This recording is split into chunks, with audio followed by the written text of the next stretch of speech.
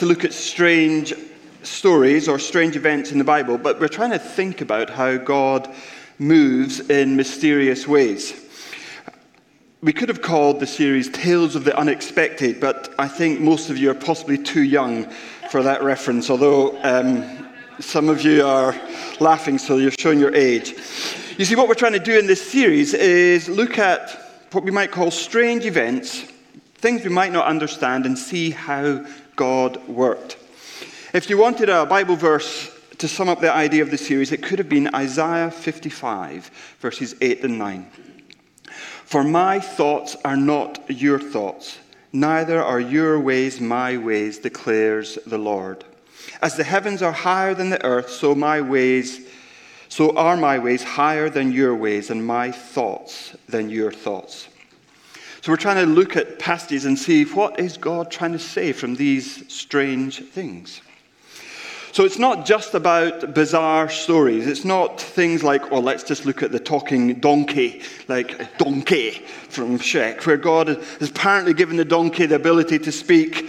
And it says things like, what have I done to you, master, that you beat me 3 times? Or it's not just about the strange story of the left-handed assassin who managed to smuggle his sword into the king's palace because the guards only frisked him on one side. And he ends up killing the king, who, because he's rather fat, he pushes the sword in so deep that the sword gets lost in the folds of fat. So it's not just, it's an epic story, by the way. But it's not just bizarre stories we're looking at. Or there is the rather cautionary tale in the New Testament of a rather long sermon. And the teenager who decided it was a great idea to sit on the windowsill of an open 3rd-story window. He's rather bored with the sermon and he falls asleep. I believe it was a guy called Paul preaching, just saying. And he falls out the window and he breaks his neck. I mean, what a strange thing to fall asleep, be bored in a sermon. I don't know what the message there for us is, to be honest. So this morning, there was meant to be irony there, but maybe it was passed you by. I wanted us to have a quick look at a familiar yet strange story. It is the time when Moses' face is so shiny that the people of God ask him to cover it up. So if you've got your Bibles with you, the story is taken from Exodus chapter 34, verses 29 to 35. But before we look at the passage, let's just pray together. Heavenly Father, at this point in our service, we keep our hearts turned towards you. We have our Bibles open and we have our hearts open. And so as we sit here, Lord, we don't want anything or anyone to distract from how the Spirit of God might seek to apply truth to our hearts. Lord, some of us just might be starting out as followers of Jesus. Others might be veterans in their walk with you. Served you for a long time. Lord, all of us are at different levels, yet we all still need to hear from you. We still need the touch of your Spirit. Still need the voice of the Spirit to speak to our hearts. Lord, you know our needs. You know our situations. You know where we've come from this morning.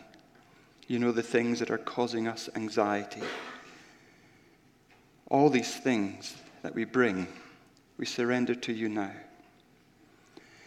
And rather than being distracted by these things, we are determined this morning to tune in, to listen as you speak through your word. In Jesus' name, amen.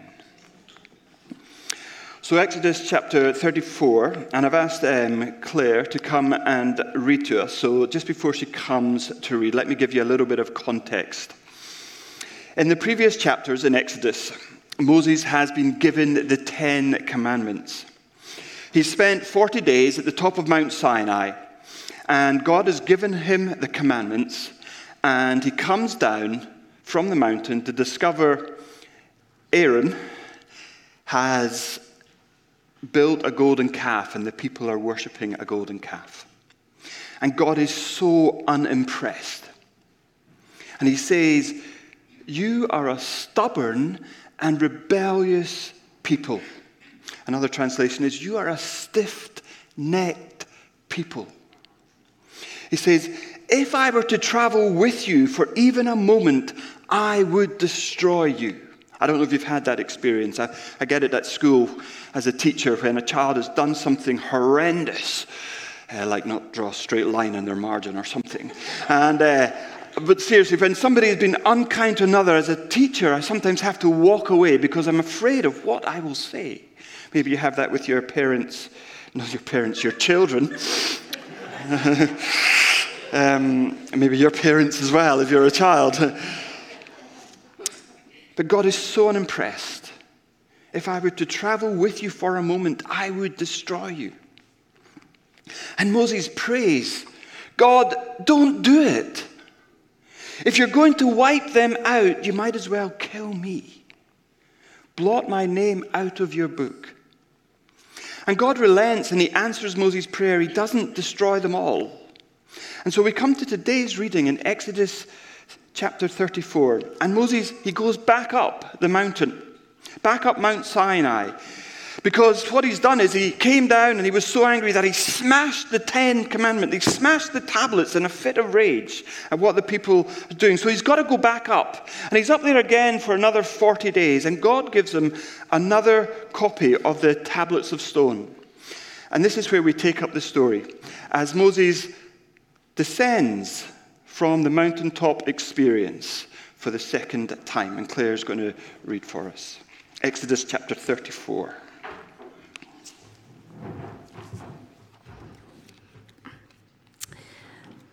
When Moses came down from Mount Sinai with the 2 tablets of the covenant law in his hands, he was not aware that his face was radiant because he had spoken with the Lord. When Aaron and all of the Israelites saw Moses, his face was radiant, and they were afraid to come near him. But Moses called to them. So Aaron and all of the leaders of the community came back to him, and he spoke to them. Afterwards, all the Israelites came near him, and he gave them all of the commands the Lord had given him on Mount Sinai. When Moses finished speaking to them, he put a veil over his face. But whenever he entered the Lord's presence to speak to him, he removed the veil until he came out. And when he came out and told the Israelites what he had been commanded, they saw that his face was radiant. Then Moses would put the veil back over his face until he went in to speak with the Lord.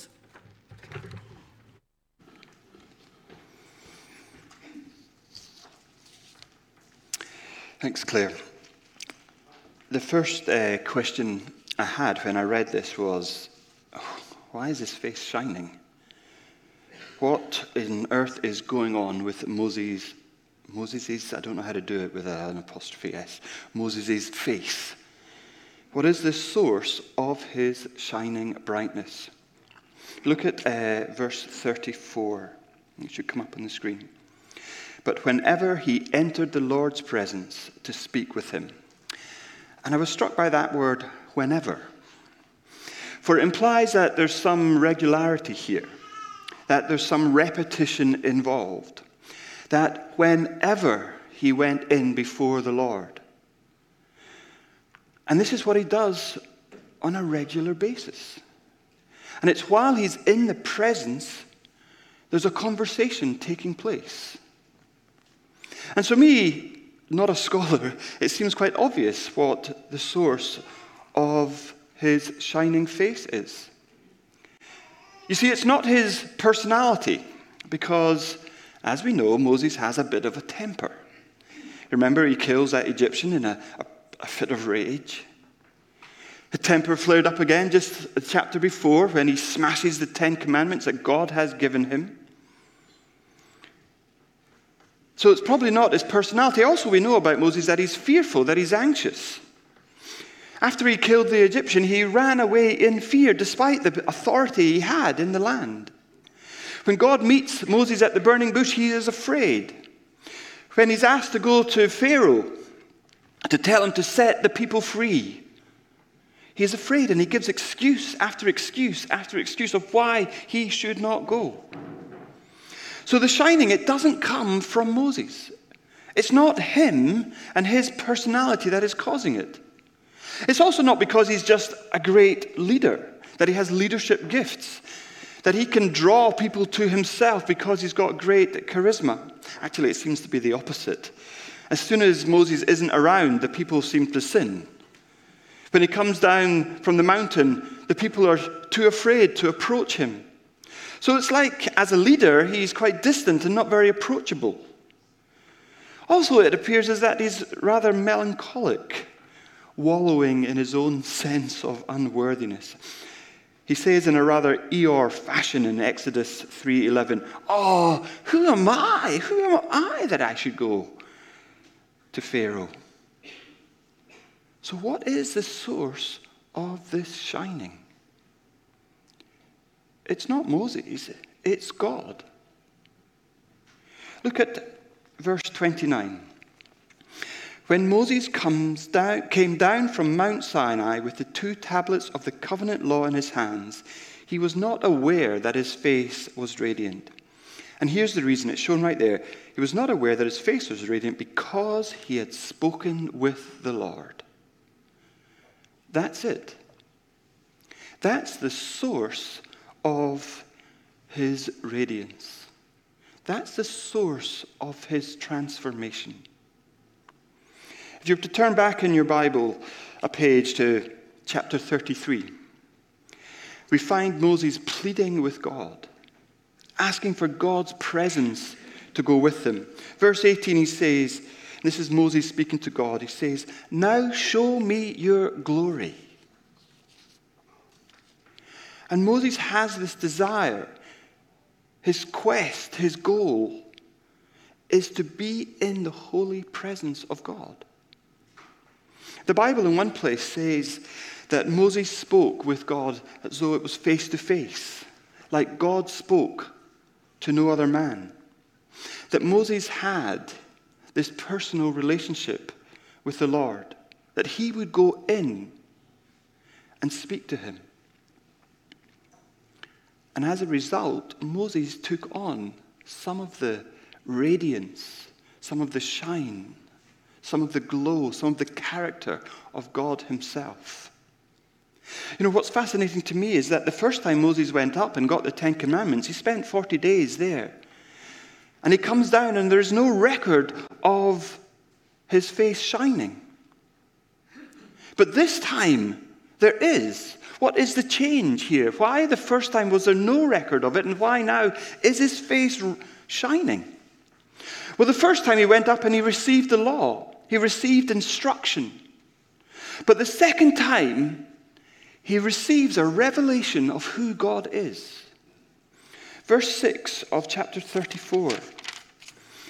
"And he passed in front of Moses, proclaiming, the Lord, the compassionate and gracious God, slow to anger, abounding in love and faithfulness, maintaining love to thousands and forgiving wickedness, rebellion, and sin." And what changes here is that Moses is not just getting instruction, he is learning who God is. It's a fresh revelation. Yes, he'd learned about God before. He met God at the burning bush and God revealed who he was with the words, "I am." But this is a fresh revelation of the nature of the living God. And a question I asked myself when I was thinking about this is, do I expect to meet with him? When we come to church on a Sunday morning, do we wake up and say to ourselves, "Wow, hallelujah, we're going to meet with a divine, living God"? Was that what was on your mind when you got up this morning? If I'm honest, I come thinking about so many other things. My mind actually can be on everything but God. And I forget that God, the living presence of God, is here. I forget that I should be coming to church expecting to have a transformative encounter with God. I don't just want to come to church like it's some sort of religious duty that I'm going to kind of tick off and then I'm going to go on with my day. I want to come to church to meet with Christ because he is here. And then I was thinking about my own quiet time. And my wife says I go on about this quite a lot. She might be true. Do we expect God to meet us in our quiet time, or as the New Testament likes to say, our prayer closet? When you have that daily time with God? Do you expect to meet God regularly in your devotions? And this chapter 34, is an invitation to meet with God. If you've got your Bible, look at verse 2 of chapter 34. God is speaking and he says to Moses, "Be ready in the morning, and then come up on Mount Sinai. Present yourself to me there on the top of the mountain." God is saying, be ready. What God is saying is, make plans, make arrangements. The root idea of the word in the original is to arrange, to organize, to determine. And what it gives us is a picture of a person who's in the midst of a busy life, deliberately, intentionally planning to meet with God. And Moses, I think, was kind of busy. He had a very heavy responsibility. He was the leader of a nation, in charge of the life of thousands, possibly millions. His life was busy. His life was full. He had demands after demands after demands on his time and on his schedule. One time his father-in-law comes to him to visit, and his father-in-law is worried and concerned about Moses. And he says, and this is the New Living Translation, Exodus 18:18. He says to Moses, "You're going to wear yourself out. This job, it's too heavy a burden for you to handle all by yourself." And even when Moses gets people to help him, he is still going to be busy. But God is saying to him, be ready. Make arrangements. Deliberately plan to spend time with me.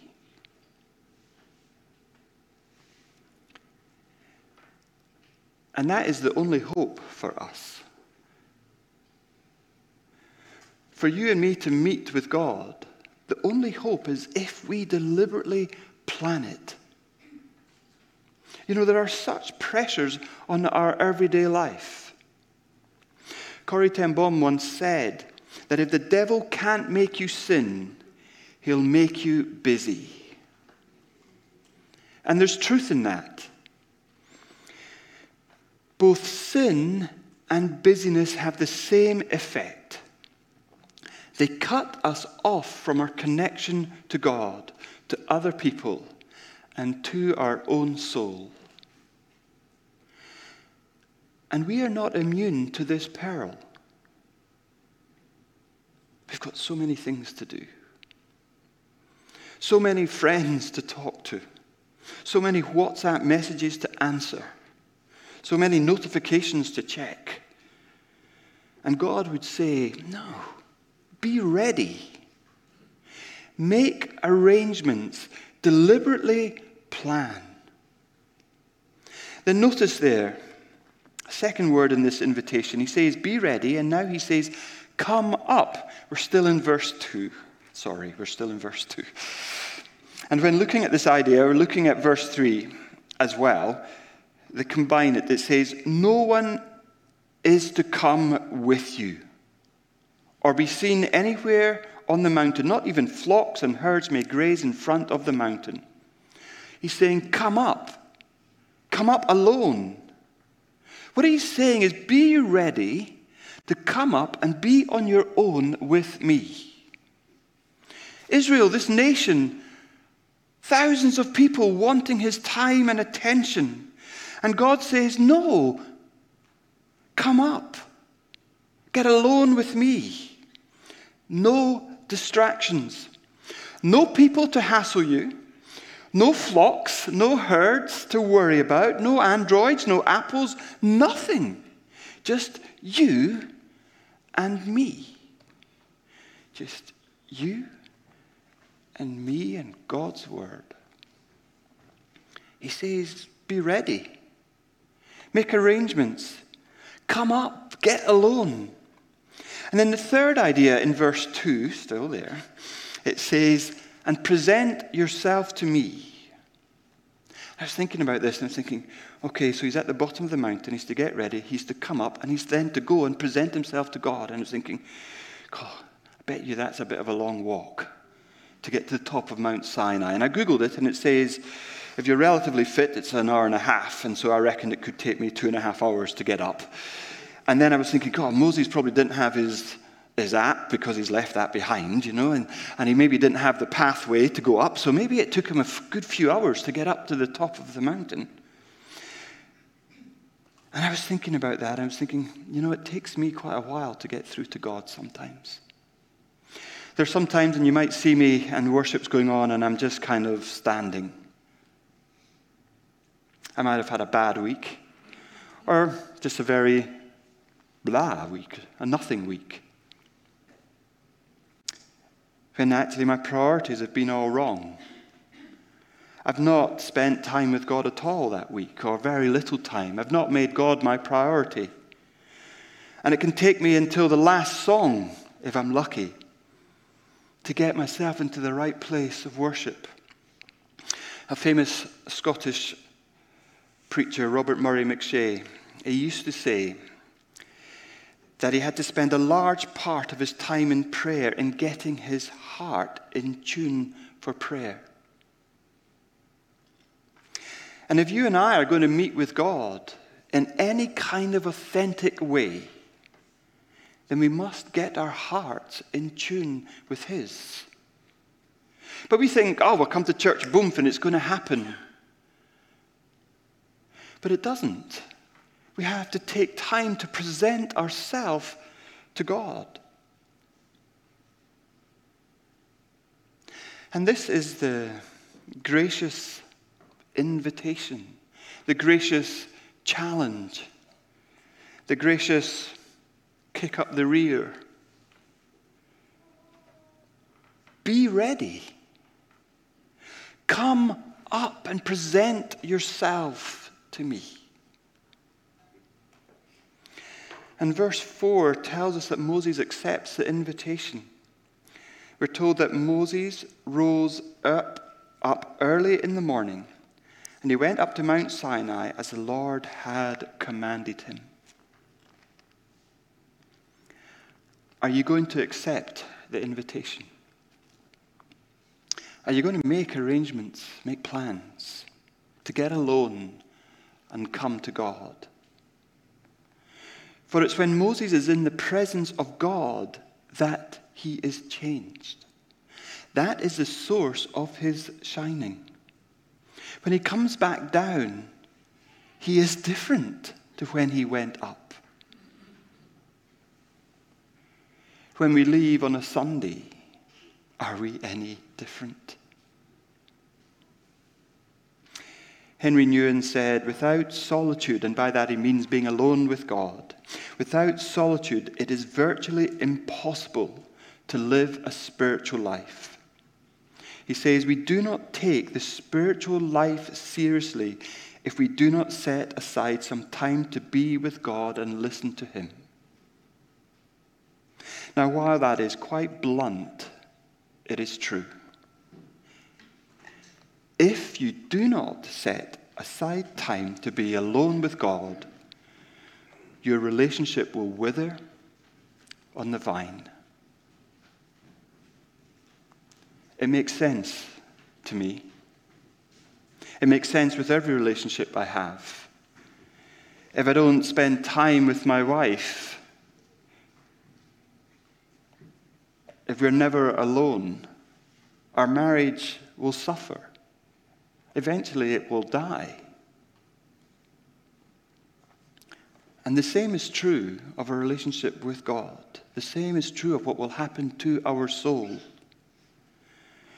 There's a saying in parenting literature: to a child, love is spelt Time.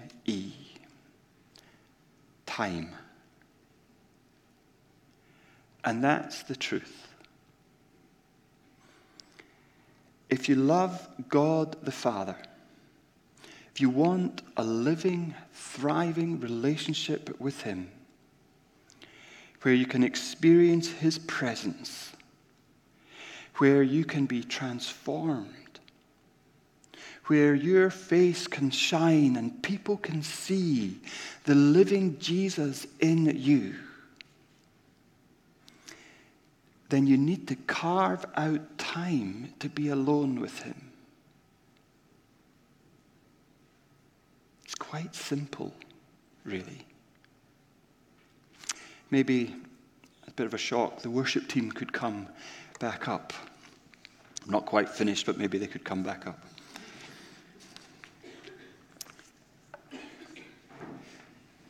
So let us just do what I'm saying right now.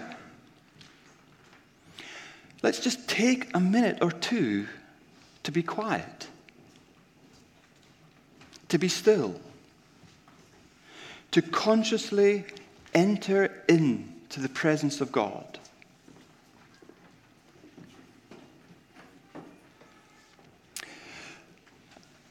If I could recommend you, sit back nice and straight in your seat if you can. Try and have your feet flat on the floor if you can. And it can be helpful just to have your hands open, ready to receive. Maybe you're struggling with that and you want to just hold your hands tight. So maybe just do that. At first, hold them tight, and then try and release your hands and open them out to God. Just have your eyes closed. For the only way we can learn to practice the presence of God is to do it. And the key word is practice. I don't know how often I try and I fall asleep, or my head goes off to how bad are Manchester United or something else. But we just keep coming back and practicing, where we sit quietly before God, doing nothing, just fixing our will, our minds on Him, seeking to still our bodies.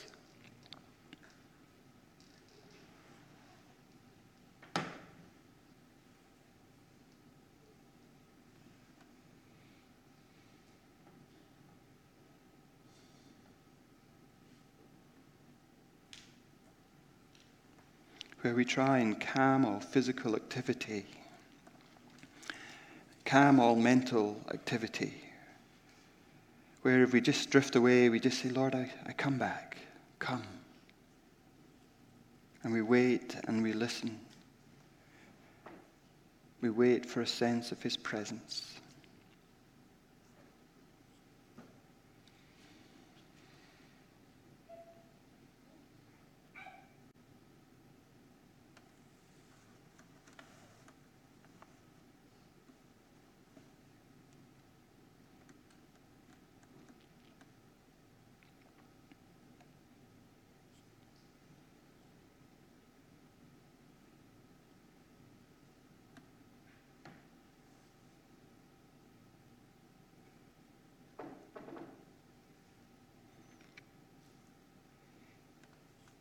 He is here. He is here by His Holy Spirit.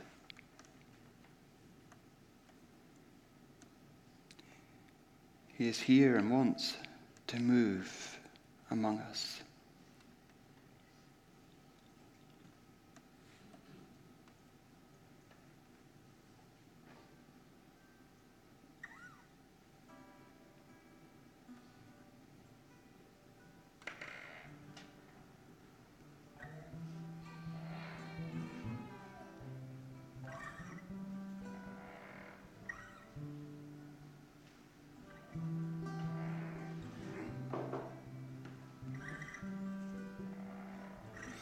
His presence is always with us. But it's us that need to enter in. And in the quietness, we can be drawn from the quietness and the stillness that we put ourselves in. We can be drawn into His presence.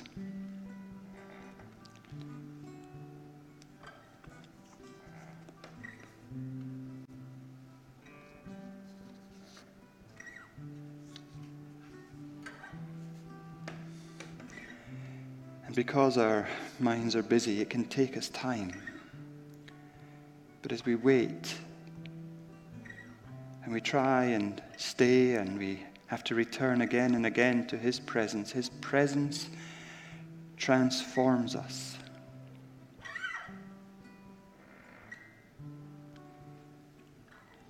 Stay in His presence.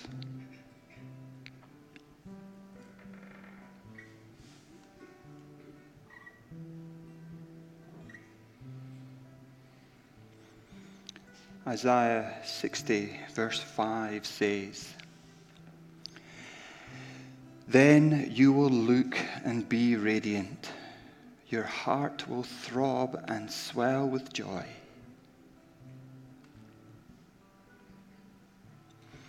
That is His desire for you.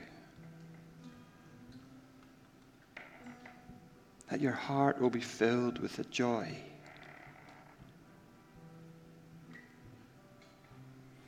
That you will be transformed and changed.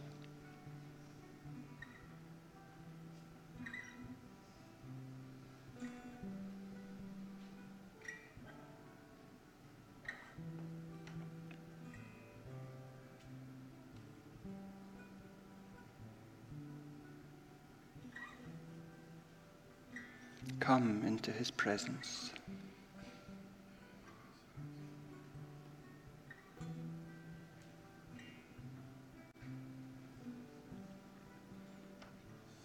Open the eyes of our heart. Let us see you.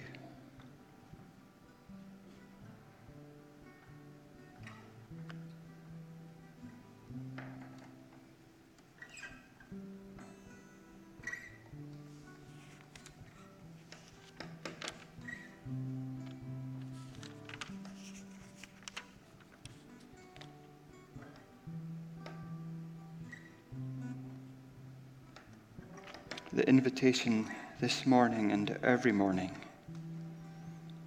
is to be ready. Come on up.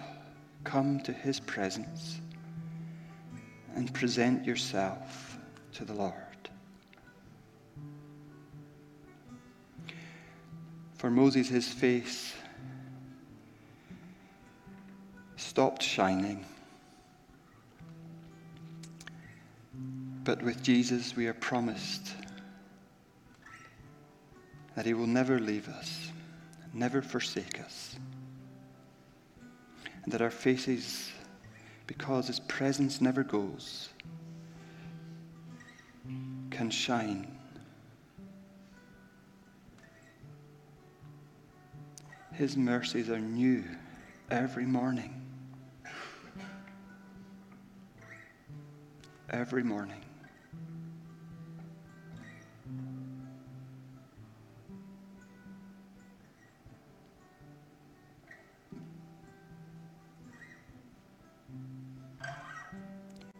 Be ready.